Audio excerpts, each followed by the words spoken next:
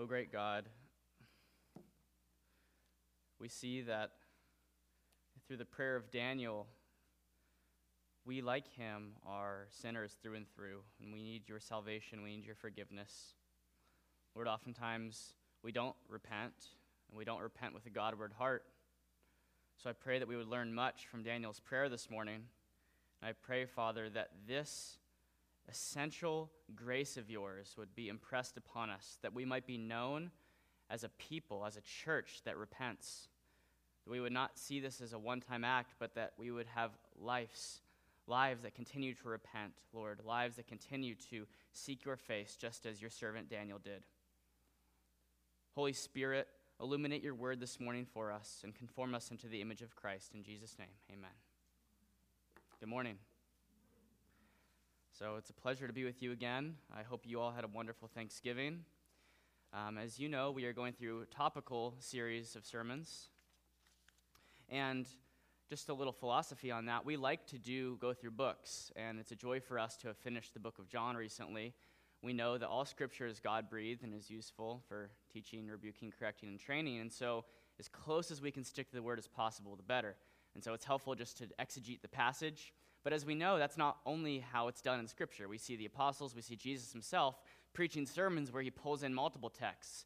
And so topical, even though it's been extremely misused today, and we see eisegesis where people say, oh, this is my topic, I'm just going to find a bunch of verses that fit my idea, my man-centered idea. We know that's wrong, but we don't want to throw the baby out with the bathwater. There's something good about topical sermons, and this morning we have a topical sermon.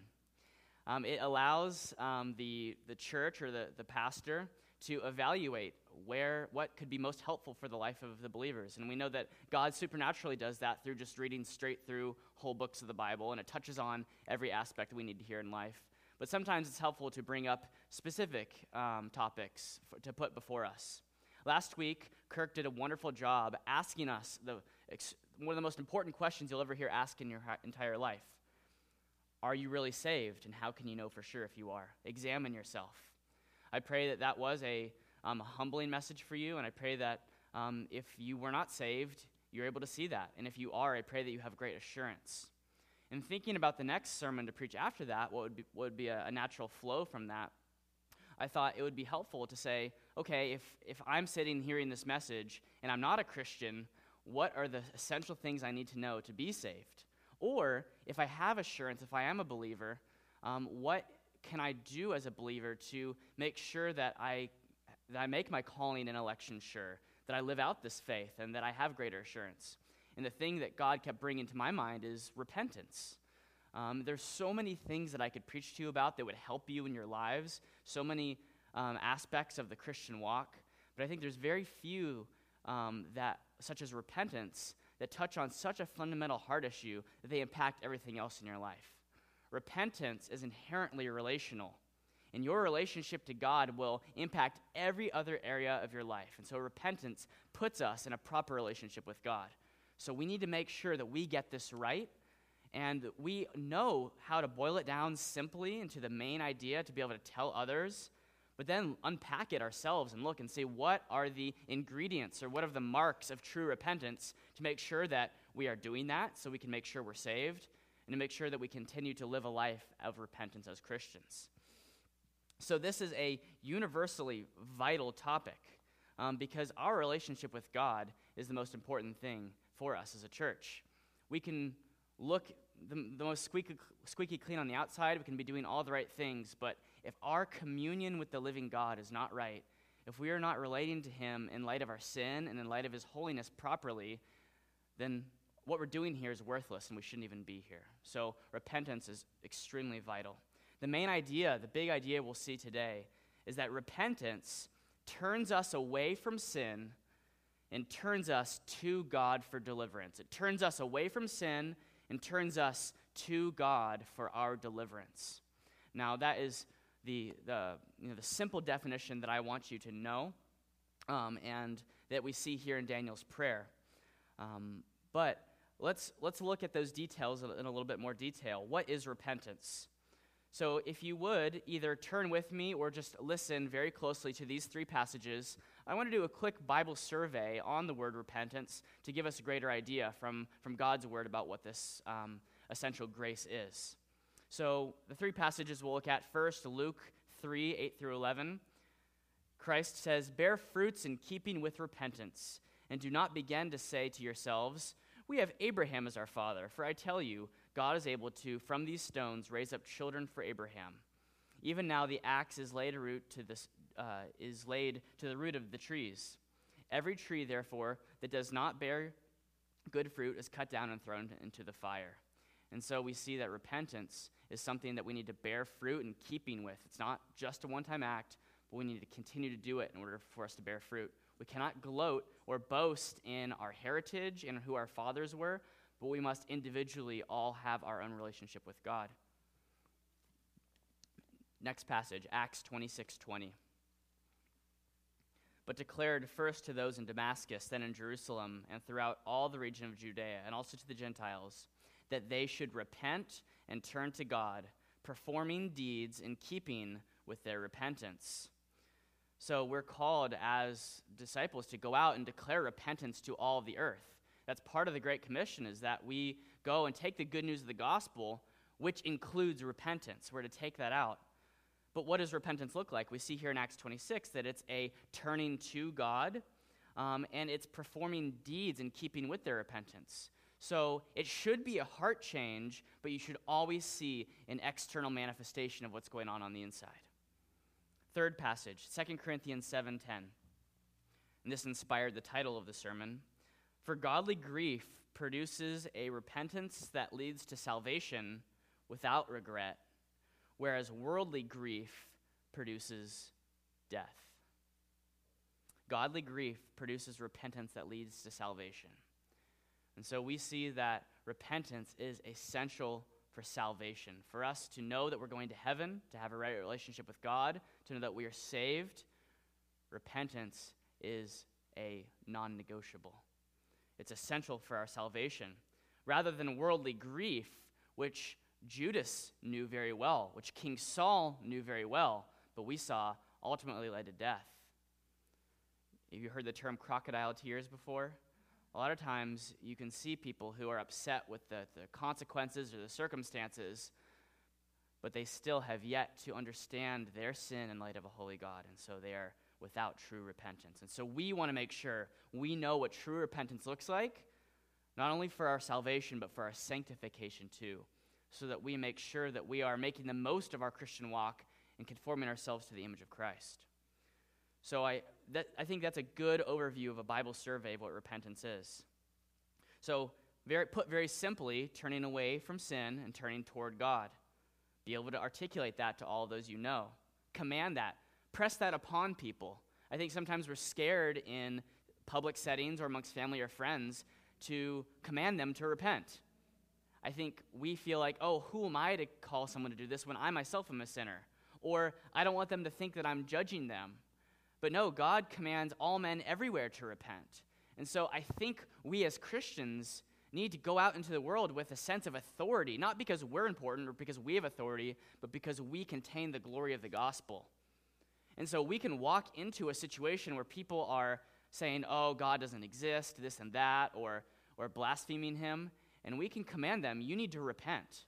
And say it with love, say it with great humility, say it with kindness, but we should have an authority to what we say as Christians because we have the Holy Spirit. And we shouldn't shy away from or be afraid from calling family members, strangers, and friends to repent. It's essential for their salvation, and that's the most loving thing we can do. Thomas Watson has a book. He's a Puritan from the 1600s. And if you're going to go for one book on repentance, this is one that I would commend to you. It's called The Doctrine of Repentance. It takes a little bit because he writes in really smart language and stuff that's not necessarily how we talk. But every minute you spend reading through it is so profitable. He defines repentance as this. He takes it one step further. He says, it's a grace of God's Spirit whereby a sinner, listen, is inwardly humbled and outwardly reformed. So Thomas Watson defines repentance as a grace of God's Spirit whereby a sinner is inwardly humbled and outwardly reformed. So those three parts of the definition are essential, I think, and very biblical. It has to be a grace of God's Spirit. You ask, how can a man repent? How can someone who's dead, like the valley of dry bones in Ezekiel, how can they do this work of God to be right with God? They can't. They're powerless to do so. So we see that it is a grace of God's Spirit. Sometimes people ask, well, I know that I shouldn't work my way to salvation. I can't be baptized or read my Bible enough times to get to heaven. So isn't repentance just another work? No. It's a grace of God's Spirit, and it's the other side of the coin of faith. So if you're a good Reformed believer and you say sola fide, that it's by faith alone that you're saved, you're not saying that repentance isn't needed, but repentance is the other side of the coin of faith. If you're going to naturally submit to Christ's lordship, that implies that you're going to forsake the things that don't come underneath his lordship as well. Are you tracking? Good. So I like Watson's definition here. It's a grace of God's Spirit, not our own work. Where a sinner is inwardly humbled, that inward humility of the heart is what we're going for. God can see on the inside, and when you die and stand before Christ on Judgment Day, it's not all of the works you've done on the outside that people can see that he's going to look at. He will look at those, but what God cares about most and what will be judged as well is your heart. And we can't even start to think about the external until we've dealt with the heart and the internal, as we saw from Sunday school this morning. Inwardly humbled and outwardly reformed. Now, the outward reformation is also vital, because you can say, well, God has done a work in my heart, but we know a lot of quote-unquote carnal Christians, people who just call themselves Christians, but their life hasn't changed at all, and they're still dabbling in the things that they hate, and that's indicative of a heart that has not changed. So we must see repentance as this. And we can't leave out any parts of those definitions, or else this repentance is a false one. Watson has 6 ingredients, or 6 marks of true repentance, that I want us to see in Daniel's prayer this morning. There's so many passages I could have picked from the Bible on repentance that would have shown us a wonderful example. I was tempted to do Psalm 51, even though we did that probably about 6 years ago. But I chose Daniel 9, one of my favorite passages. But you see, and I know it was a longer passage, so I appreciate you bearing with it. If you can watch a 2-hour movie, as I was telling Jeremy, you can listen to a 5-minute scripture reading. I appreciate you bearing with the longer passage this morning, but I don't know of any other place where you just have such a condensed, beautiful picture of a Godward heart and a true repentance articulated through God's prophet. So in Daniel's prayer, we'll see the 6 ingredients of repentance that Watson in his Puritan books calls out. He says there must be sight, sorrow, confession, shame, hatred, and turning. And so we'll see these 6 ingredients in Daniel's prayer. But before we get to that, how repentance should look, we said what is repentance, but why should we care about this? Why is repentance important? Why is this something that I'm bringing before you this morning? And does it really fulfill the promise that I put before you in the intro, that it can reconcile your relationship with God and therefore impact every other area of your life? It can. It truly can. Believe me. Why is repentance essential? I think we have to go to fundamentals here. What do you think the basic problem of the universe is? What do you think the problem of the universe is? We heard a lot of problems in this election season. We heard things from racism, poverty, lack of education, lack of security. We got a messed up world, and there's a lot of problems in it. But what do you think is the universal problem of the universe? Our comfort? Our security? No. At the base level, the problem of the universe is that you and I and the world are at enmity with God. That we, by nature, through inheriting Adam's sin, are enemies of God. The one who's created this world, the one who's orienting it, the one who will judge it on the last day. That is the great problem of the universe, and that is why you should care very much about this topic. And make sure you know what it looks like in your own life. We are enemies of God because of sin. So a sermon on repentance we need to just talk real quick about what is sin. Because if we're turning from sin, we need to have a right definition of it. So very short, lawlessness is a good way to put it. We see that in Scripture, that sin is breaking God's law, not just the negative external things we see in the last 6 commandments of the 10, but even the first 4 commands, and not doing the right things we should do, like loving God with all of our heart, with loving others more than ourselves. So sin is not doing those things, but sin also is, as Romans 14 tells us, is anything done without faith. So anything that does not proceed from faith is sin as well. So it's not just breaking God's law, but it's relating to God in a way that it's dead, it has no faith. And without faith, there's only death. And so repentance is turning from that. We have to see that repentance, why it's important, is because it's relational. It's important because you naturally are an enemy of God. The moment you were knit together in your mother's womb, as David writes, that you were sown in iniquity, you came forth in sin, and even your righteous deeds were like filthy rags. Even the good that you thought you were doing was sin before God. And so what matters most is your intimacy and your right relationship with the judge and lover of this world. And so we have to see this as not a work that we do to make ourselves better, but we need to see this as us drawing nearer to our Creator and getting back to the original relationship that He had intended for this world to be in, for humans to relate to God, to know Him, and to rest in Him. We have to view repentance as relational. You all get this, right?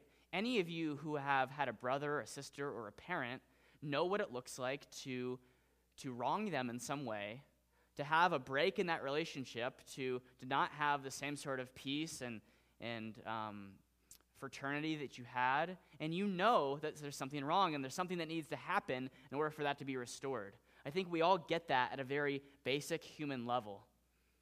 So if we get that at a human level and we get that there needs to be reconciliation, whether we do it or not is another question, we must make sure that reconciliation happens with God.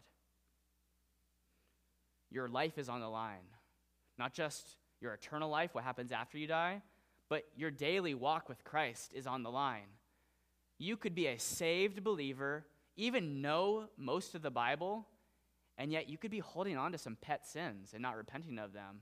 And while everyone might look at your life and it looks great, if you're living in unrepentant sin, you are outside of God's desires for you, and you are displeasing Him and not bringing Him glory. And while it might be not immediately evident to you or those around you, you are displeasing God. And pleasing God and glorifying Him is what we should be primarily concerned about in our lives. So we see that repentance is relational, it's necessary for salvation, and it's the other side of the coin of faith. So if you heard Kirk's sermon last week, and he posed a very important question, how do you know that you're saved? Examine yourself. If you weren't here for it, go back and listen. And there's no better question that you could ask yourself, no important question that you could ask. I pray that this morning you take an opportunity to repent, that you might for the first time have a relationship with God, to know His love, to know assurance, to know that you can be His, and to know where you're going when you die. But how about for believers? How about for those who have assurance, who have repented and have been living a life of repentance? Why is this topic important for us to examine? Well, it's important because there's a difference between judicial and relational forgiveness. What happened on the cross and what happened when God saved you is that judicially, your sin had been put away, that it had been atoned for, that you have been pardoned, and that we can read Romans 8:1 and say that there is now no more condemnation for those who are in Christ, and we can know that and believe that you've been forgiven once and for all, and that your relation to God, your standing in Him, is secure. You can be loved no more by God than you are the day that you're saved. But there's relational forgiveness as well. And 1 John 1:9 tells us a little bit about this. It says, if we confess our sins, he is faithful and just to forgive us our sins and to cleanse us from all unrighteousness. So just because you've been pardoned of your sin and been saved does not mean that you cannot grieve the Holy Spirit, displease God, sin against him, and have a break in that relational aspect between you and God. And you do not want to be living at odds with God, even if you are his child. I have children at home, and I love them, and my love for them won't falter. And yet there are times when they upset me. And there are times when they need to say, Daddy, forgive me. What I did was wrong. And we're instructing them and training them in that way, and I pray that they learn those patterns early, and Lord willing, one day when God breathes his life into them, it'll be genuine. But that relational aspect of us having a heavenly Father and wanting to make sure that we are relating to them properly, that is so important for you.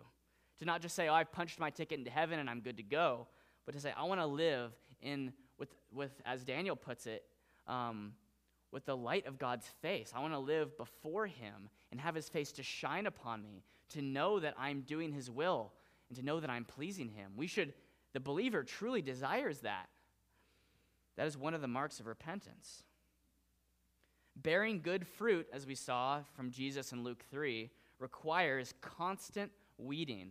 If any of you have gardened before, Nasser gets on. I'm a horrible gardener, and Nasser comes over and picks my weeds for me because he's so fed up with me not picking weeds. You're not going to bear good fruit if you're not weeding the garden. And so we have to take inventory of our relationship with God, and to say, in order for me to bear good fruit, I won't just naturally do that. God has to do that work in me. I have to work out my salvation. And part of that work is weeding out the garden. And that's what repentance does. It's continually saying, God, I'm looking at the mirror of your law, seeing the blemishes in my own face, seeing how grotesque I look, and then being washed clean with the renewing freshness of the forgiveness of Christ. And so we need to constantly be weeding out our heart's garden. We can relate with Paul in Romans 7 when he says, I see in my members another law waging war against the law of my mind and making me captive to the law that dwells in my members. Wretched man that I am, who will deliver me from this body of death? Thanks be to God through Jesus Christ our Lord. So we feel that tension too. We are often disgusted with our own acts and ashamed of ourselves in how we treat others. And so repentance is like opening that pressure valve, and it releases that pressure and that steam of where do we go with all of the seeing ourselves for what we are and all of the sin and nastiness we see in our lives. We have to go somewhere with it. We can't just stuff it. We can't just forget about it. We're prone to do that sometimes. We can't just say, oh, God doesn't care about it. Repentance is that release valve that we pour out our heart before God so that we can be forgiven. So I pray that even if you are the most mature believer, and I know that a mark of maturity is realizing that you don't think you're mature, but you would see that you're not a perfect repenter yet. I know I'm very qualified to preach this sermon because I've repented a lot of times in my life because I'm a really big fat sinner.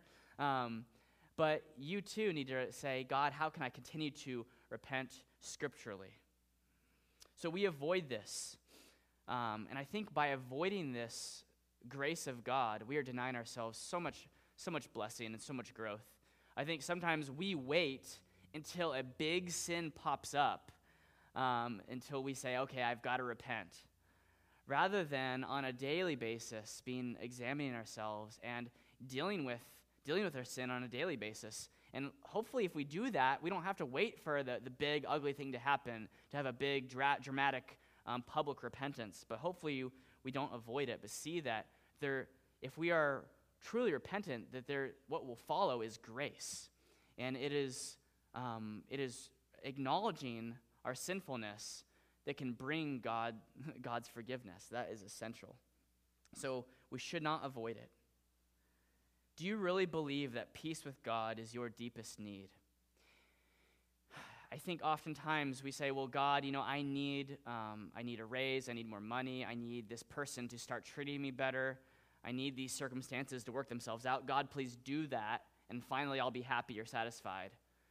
But do you believe that peace with God, to be able to stand before your Father and have a clear conscience, that is really your deepest need.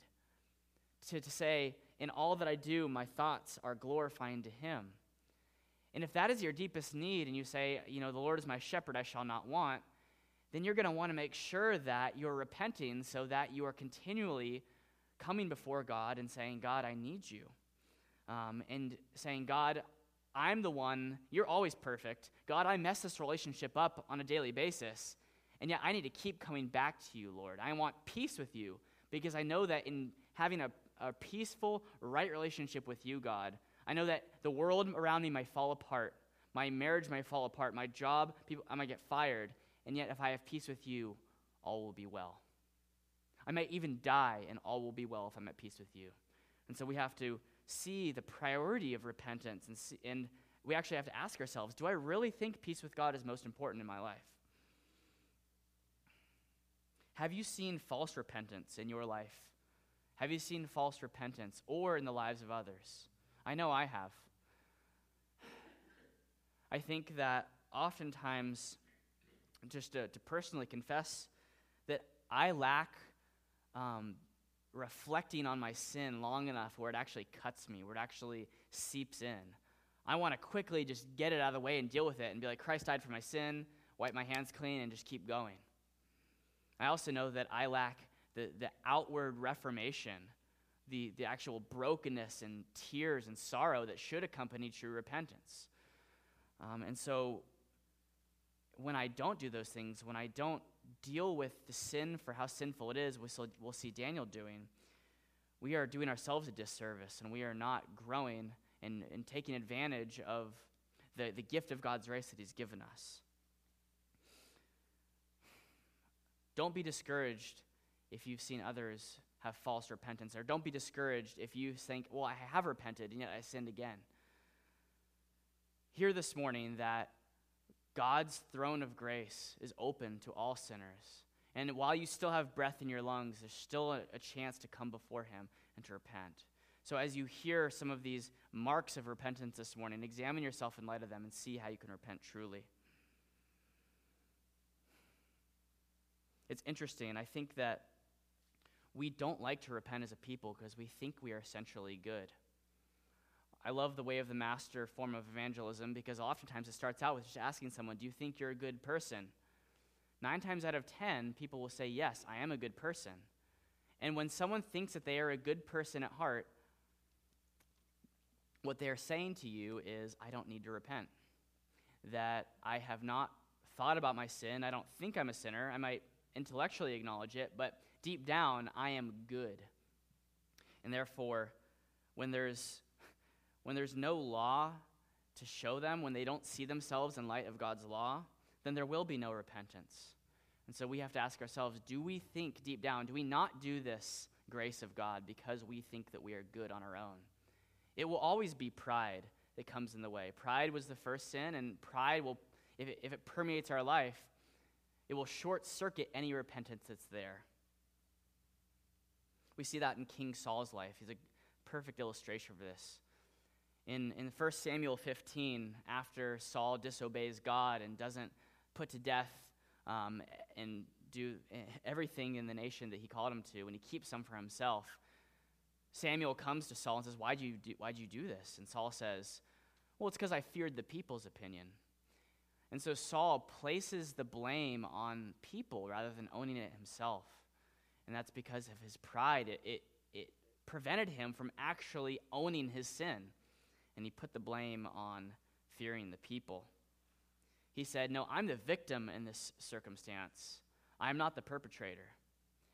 And because Saul kept that posture, he lost favor with God. And David was brought in to be a king instead. Don't be like Saul.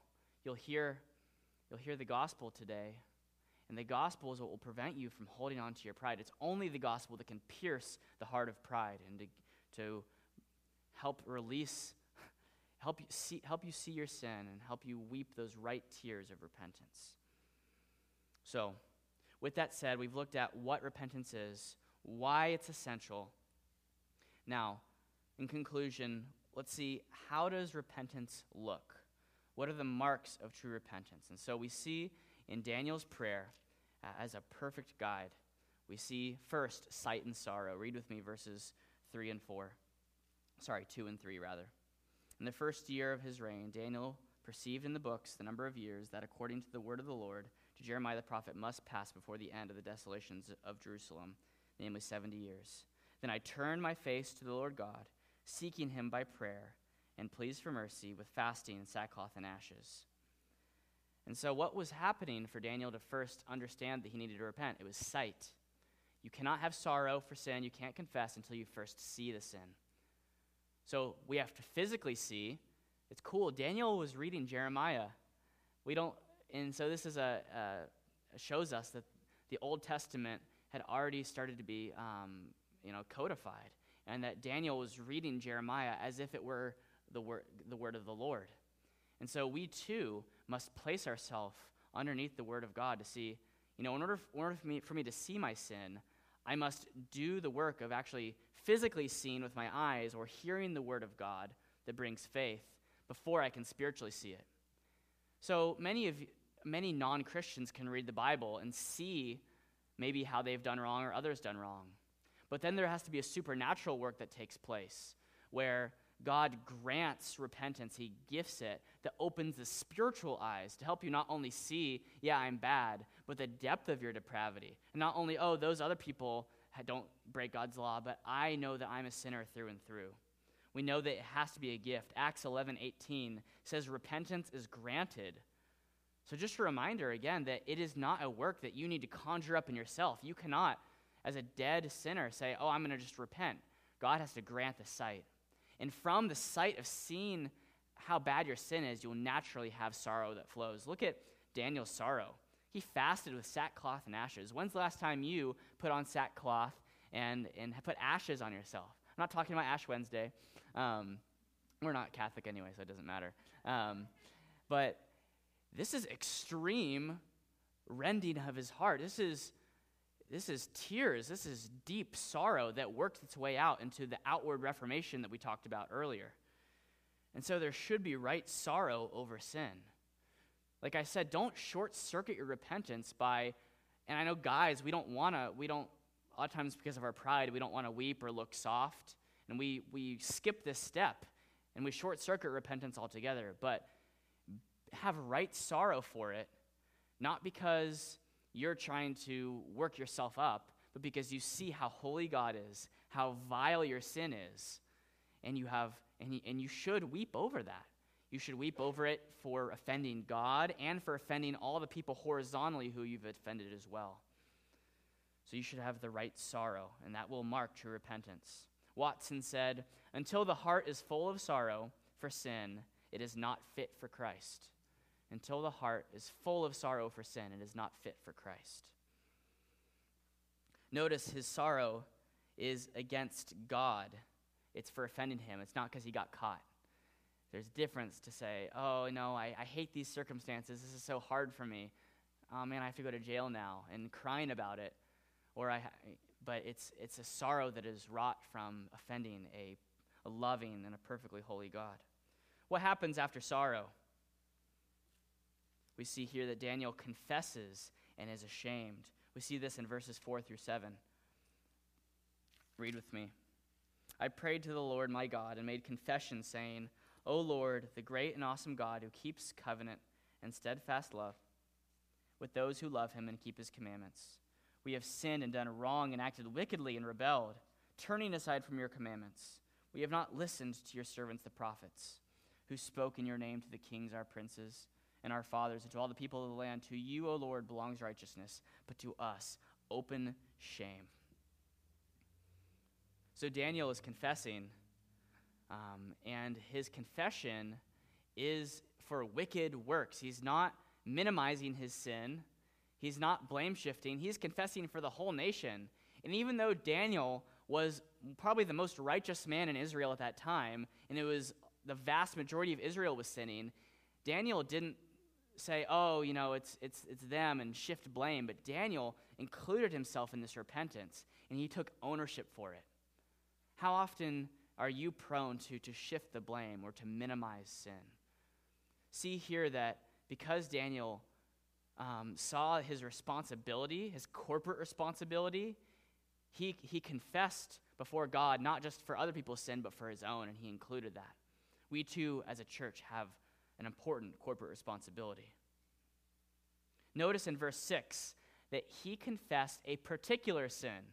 I know it's easy for me as well to say, oh, well, I'm sorry for sinning, or I'm sorry for doing wrong, and not making that sin particular. And when we do that, it's easier just to paint a broad brushstroke, to not really feel it, to get by quickly. But notice in verse 6, he says, we have not listened to your servants, the prophets. He says what particularly the nation and he himself has not done to sin. So when you and I repent, name that sin. Be as specific as you can and when you confess before God so that you might be healed. Don't skirt around it or a broad stroke, but be particular about your confession. He felt a heavy burden, and he confessed because even though 1 John hadn't been written yet, Daniel believed the truth of 1 John, that if he came to God, and if he confessed his sin, that God would be faithful and just to forgive him and cleanse him from all unrighteousness. Notice that Daniel relates to God not as some foreign deity or one of many gods, but as a covenant God, a relational God that he cares about, that he knows. He calls him my God, and because he offends him relationally, he wants to make sure that's right. And because he's seen God's faithfulness to the nation of Israel, he can come to God with confidence, knowing that if he confesses a sin, he will be forgiven. I pray that you have that same boldness, and I pray that you have that same confidence as well, that you can come before God and not be cast out, not be destroyed, but be forgiven, not because of your goodness, but because of his great mercy. So confession is essential mark of true repentance. And then shame. I know we don't like to talk about shame much. Shame is something that the culture at large has said, never feel shame. Even in the church, we are quick to say, which is right, Romans 8:1, that there's no condemnation for those who are in Christ. So as a believer in Christ, there's a certain shame that you should not feel, that Christ has taken that for you. And yet, if we see that shame is an awareness of your sin, it's feeling exposed, knowing that you are going to stand before God naked, that all of your sin is going to be exposed, and that you have been called to live and walk according to righteousness, and you're not doing that. You've done the opposite. Shame in this case is right, and it's good. And we should blush. We should feel shame. Listen to Jeremiah 6:15, the opposite. Were they ashamed when they committed abomination? No, they were not at all ashamed. They did not know how to blush. Therefore, they shall fall among those who fall. At that time I shall punish them, and they shall be overthrown, says the Lord. So God says those who feel no shame for their sin, those who have hardened their heart and have a hard forehead, those who say, nope, I'm brazen, and I actually glory in the wrong that I did. Those who don't feel ashamed, who don't blush, as Jeremiah 6 says, they will be punished by God. They will not fully, it won't be true repentance, because they'll say, I'm going to hold on to a little goodness here. I may have done these other things wrong, but I'm not completely ashamed that I did this. Maybe it's shifting the blame to God. God, how could you expect me to avoid this temptation? The temptation was so strong. We can't do that, but we must confess our sin and feel right shame because of it. Why don't we do this? Why do we avoid this sort of confession that includes shame? It's because we forget that we have Christ as our covering. We forget that we have Christ, who is our great covering. After feeling right shame and confessing our sin, what should follow in true repentance is also a hatred for that sin and a turning from it. We see in verses 11, 12, and 17. Read along with me. The next two marks, the final two marks of true repentance. All Israel has transgressed your law and turned aside, refusing to obey your voice. and the curse and oath that were written in the law of Moses, the servant of God, have been poured out on us because we have sinned against him. He has confirmed his words, which he spoke against us and against our rulers, by bringing upon us great calamity. For under the whole heaven there has not been done anything like what has been done against Jerusalem. And then in verse 17, now therefore, O our God, listen to the prayer of your servant and to his pleas for mercy, and for your own sake, O Lord, make your face to shine upon your sanctuary, which is desolate. So we see in Daniel, after a right confession, that he hates the sin and he turns from it. Notice in verses 11 and 12 that he says that this is right that God did this. I think oftentimes our hatred is with how hard we made our own lives because we sinned. But notice that the source of Daniel's hatred for sin is not that, we have it now so bad in Israel and these oppressors have come, but the source of his hatred for the sin is that they've offended a holy God. He actually agrees with God that it's right that they're being punished. He says that because we've broken your word and we've not listened to your prophets, the curses that you stipulated in Deuteronomy 28, part of this covenant, should be brought upon us. And so he actually even agrees with God, and that's how you see if someone is truly repentant. If they start to take their eyes off themselves and say, you know what, I deserve what I got, and all these hard things that I have to deal with now in my life are right because God is just. And so he hates it. He hates that he hates that his nation is in this state. He says that he looks out and sees the external effects of it, and he said there's great calamity that's been brought on the nation. And so he's not just like content with, we're being oppressed and we're just going to live underneath the Chaldeans and we'll just make the most of it. No, but he knows the standard by which God has called them, and he knows the goodness for which they can live. And he hates that they're not doing that. And so he hates also that for the sake of God's name, Daniel is jealous for the glory of God. He wants the other nations around them to look on Israel and say, Israel is reflecting the glory of God properly, so that God can be known and so that other nations, non-believers can come to the temple and be saved. That's what Daniel's desire is. And so his hatred is that Israel is not glorifying God like they should. So should be our hatred of sin. It should be a God-word orientation, that we hate that we are not glorifying God. That should be what we are most disgusted with. And what follows naturally from that? What follows, brothers and sisters? It's turning. It's turning. We see in verse 17 that he turned, and he wants the whole nation to turn. It says, make your face to shine upon your sanctuary, which is desolate. So Daniel isn't content with living it as it is, with the sanctuary being desolate.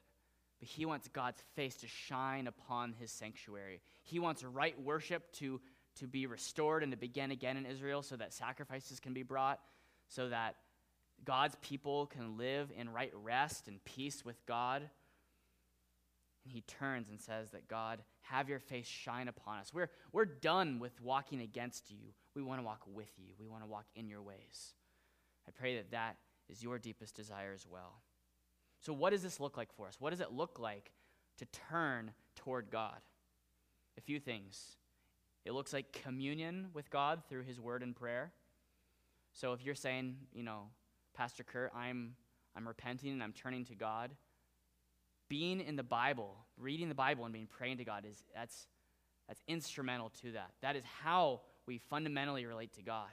And that is what turning to God will foundationally look like. There will be other things, but foundationally we must have that in place, of relating to God through listening to him and speaking to him.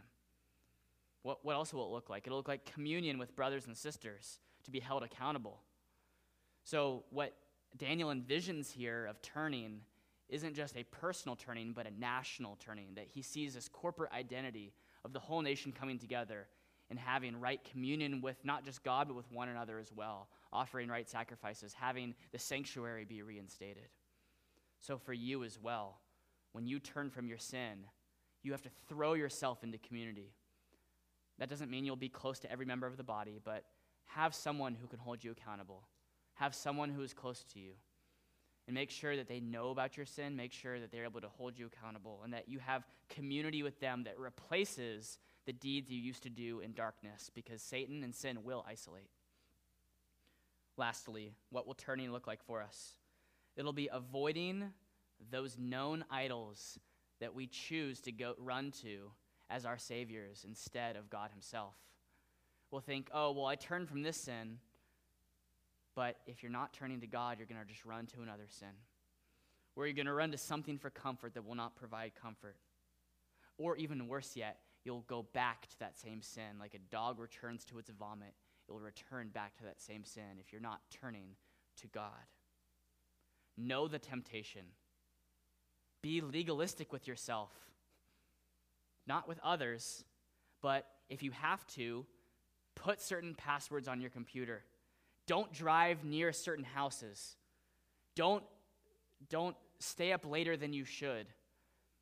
Don't put temptation before you. Those are, there's so many practical little things that we need to keep ourselves from turning back to that same thing. If there's someone who triggers us, spend a few weeks or spend some time away from that person so that you can work these things out in your heart and forgive them before you're tempted to be angry with them in their presence again. Turn toward God, brothers and sisters. Avoid temptation. So in closing, I've given you an understanding of what repentance is, why it's essential, how it looks. But all of this would be futile if we didn't ask the final question, how do we do this? By what power can you and I and any sinner repent? And this is where the gospel comes in. If I were to leave you now and you were to just go out, you could not do any of this on your own strength. How is it that we can repent, and how is it that these marks can be evident in your and my life? It's the gospel. The beauty of the gospel is that Jesus, being fully God, came into this world. You know what? He never had to repent. He never had to repent of the any thought or action or motive. He lived completely to please God. He was tempted for sure, but he never sinned once. Jesus lived in relation to his family members. He had really cranky, really bad family members. They even tried to call him out and say, "You're not a savior. Who are you to come to our hometown?" No one believed in his hometown. You thought your Thanksgiving was bad? Think about Jesus's. Never sinned once, never needed to repent. Lived in perfect communion with God always. And you know what he did? Because he loves you so much and because he wants you to have that same right communion and relationship with God, he said, rather than you and you and you, I'm going to go to the cross instead. You deserve to be punished. Your sin has stored up God's wrath in a cup that is to be poured on you, and it would be completely just and right for God to do so. And yet Jesus said, no, I do not want that for them. I want my people to be able to have the levity, the joy, the refreshing fruit that comes from repentance. I want them to experience my Father's grace and his love. And the only way that can happen is if your and my sin is dealt with. That the price of our sin is paid on the cross. That the judicial standing we have before the judge, that judicial standing is cleared, that our sin is cast as far as the east is from the west, and that you and I are put into the Father's presence and are counted as dear children, holy and beloved. That is how you and I can repent. Knowing that Christ has died for you and that he rose from the dead 3 days later, showing that death did not win, that he won, he claimed victory over it, and sent his Holy Spirit into the world to fill you, to give you a hatred of sin, to give you true repentance, to give you the same Godward heart Daniel has, that's more concerned about God's name and glory than your own. And when you repent and place your faith in Christ, you will want to live a life of repentance. You won't look at repentance as this negative thing that is only for really bad people, but you'll say, I want the daily refreshment of repentance. God, make this a practice in my life and help me do this this means of grace so that I can be more conformed to be more like Christ. You and I are ill-deserving, and yet, while we were sinners, Christ died for us. He extended that gift of repentance and faith, which we'll look at more next week. So in closing, what's our hope? Our hope is the same hope as Daniel's. The hope for a Savior to come and to rescue us, to make us right before God. And we hope and we look forward to the day when we don't have to repent anymore. That we no longer have to war with sin, but we'll be able to feast around the table with God and to be able to not even be tempted. We hope for heaven. We see that at the end of Daniel 9 in verse 23. Daniel's prayer is answered. His repentance is answered. It says, "You're pleased for mercy. A word went out, and I have come to tell you," this is the angel telling Daniel this, "for you are greatly loved." You are greatly loved. I pray that you hear that this morning too. If you have repented and placed your faith in Christ, you, brothers and sisters, are greatly loved. That is your great hope, and because you're greatly loved, you can see yourself for who you are, and yet you can be content that Christ has covered you. That you don't have to continue to feel ashamed, but you know you're covered in the white robe of Christ, and you can have confidence in that. And we look forward to the day when repentance is no longer, that we can be in heaven with him. So will you do that with me? Will we be marked? Will your life be marked as a life of repentance? I pray so. I pray that this day you find it as a sweet and amazing grace of God that is active in your life. Let's pray.